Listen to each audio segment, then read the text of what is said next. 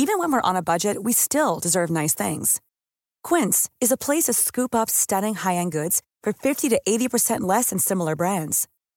They have buttery soft cashmere sweaters starting at $50, luxurious Italian leather bags, and so much more. Plus, Quince only works with factories that use safe, ethical, and responsible manufacturing. Get the high-end goods you'll love without the high price tag with Quince. Go to quince.com/style for free shipping and 365-day returns. It's February 2nd, 1887, and another remarkable event is about to be uncovered by Ariel, Rebecca, and Ali, the Retrospectors. Okay, campers, rise and shine, and don't forget your booties, because it's cold out there today. That's right, woodchuck chuckers, it's Groundhog Day. More specifically, it's the first ever Groundhog Day, because long before the brilliant Harold Ramis Bill Murray comedy movie I was just quoting from, it was today in history in 1887, at the delightfully named Gobbler's Knob in Punxsutawney, Pennsylvania, that the tradition of using an oversized shadow-detecting rodent to predict the weather began. And as I'm sure we'll discuss, there are references to Groundhog Day among the German immigrant communities as early as the 1840s, but this was the first official observance in the New World. We've talked before about the importance of societies in late 19th century life, and here it is in action again. We can thank the Punxsutawney Elks Lodge for Groundhog Day.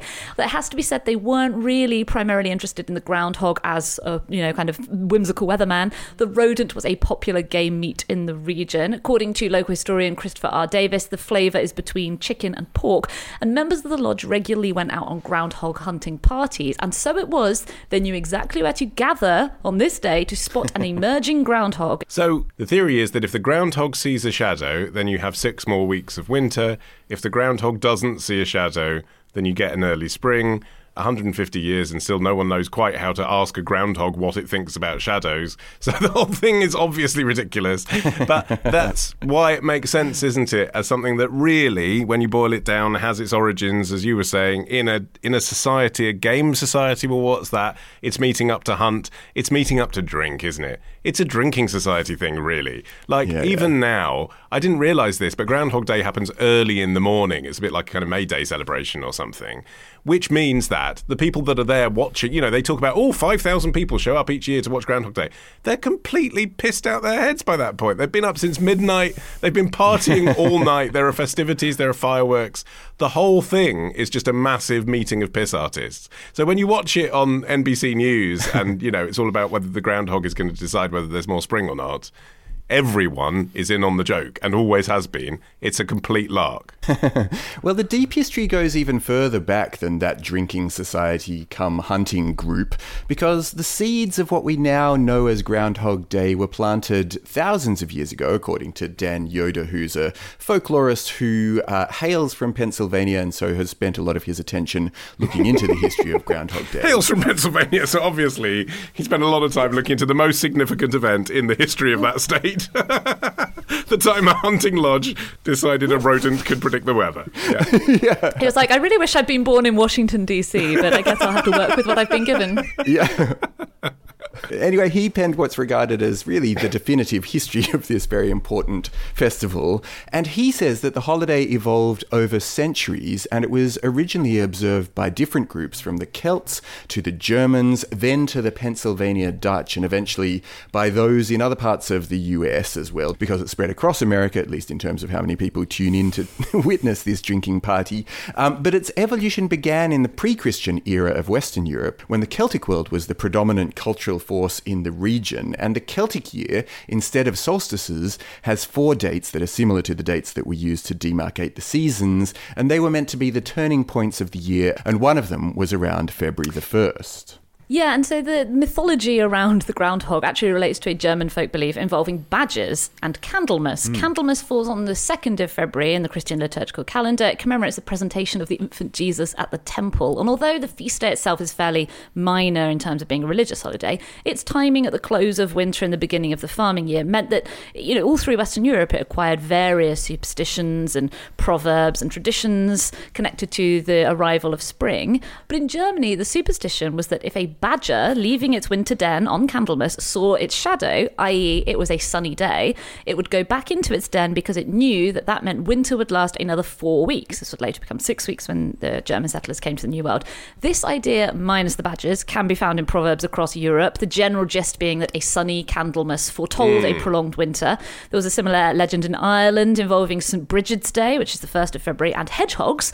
Candlemas was actually sometimes known in Germany as Dachstag, Badger Day, and this was the tradition the early settlers were bringing to Pennsylvania, the people who'd be known as the Pennsylvania Dutch. The groundhog, also known as the woodchuck, I had no idea that the woodchuck was the same thing as a groundhog. That was a new creature to the settlers. It's native to North America, and so they called it a dachs, as a badger, because it seemed the most badger-like of the new animals around them. But others adopted the term grundsau, which is a direct translation of the name the English settlers in the area used, groundhog. But how much wood would a groundhog chuck if a groundhog could chuck wood? How much ground would a groundhog ground? Grind? Yeah, I mean, actually, it's interesting when you say that the tradition came out of Candlemas minus the badger. Like, forget about the badger, forget about all the animals for a minute. It makes sense, doesn't it, that on Candlemas Day, the religious leaders would hand out candles. And then obviously if the wind was blowing and it was a bad day and your candle went out, you'd be pretty disappointed, wouldn't you? You're there to commemorate a solemn religious event. It makes sense then to have the superstition of people saying, aha, but it's gone out, but don't be disappointed because actually winter's going to be over soon. Hooray! It's that, isn't it? It's people turning what's obviously a bad thing into a good thing. Yeah, it's like rain on your wedding day. That's meant to be good luck. You know, the idea that you would see a sunny day means more bad weather and the opposite means good weather. Hooray!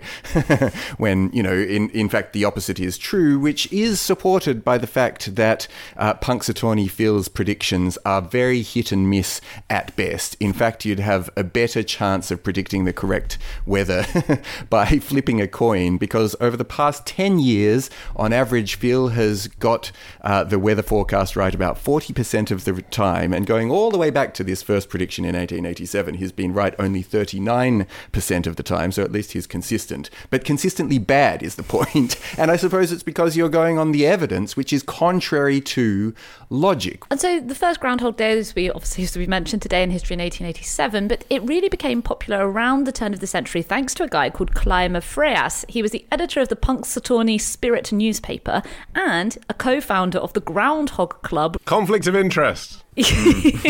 Well, yeah, you can imagine in Punxsutawney, there probably wasn't a huge amount of hot news he was having to shove off the front page to put more Groundhog content on there. Every year, his reports of Groundhog Day became more fantastical. I've got an example from 1907, which is kind of a pastiche of the Brer Rabbit stories that were popular at the time. He writes, Brer Groundhog produced from his hip pocket an escutcheon which contained a correct schedule for all things meteorological of the next 6 weeks. On the emblazoned pages was written, "Back to the bosom of Mother Earth for mine. See you again in 6 weeks." And, through coverage like this, Freas helped cement the groundhog as a symbol of Punxsutawney, including an annual groundhog feast, which included not only groundhog meat, but also groundhog punch, which is exactly as vile as it sounds. It doesn't contain groundhog. That's one small victory. The base ingredients are vodka, milk, eggs, and orange juice. Yeah, although it does then list and other ingredients, which I can only imagine is a code word for groundhog. Just sort of... Well, and actually, Punxsutawney's Groundhog Club no longer hunts them, but they are still in charge of the Groundhog Day ceremony, starring Punxsutawney Phil, who ostensibly is the same groundhog who's been making predictions since 1887, although he didn't get his name till 1961. But supposedly he is kept alive and young by having groundhog punch given to him at the annual groundhog picnic. For most of the year, Punxsutawney Phil lives in a kind of simulated burrow at Punxsutawney Library, where he enjoys a diet luckily not of groundhog punch, but of leafy greens, carrots, Ritz crackers, and Nature Valley granola bars as a treat, apparently. He makes occasional visits to schools and civic events, but obviously his big event is Groundhog Day.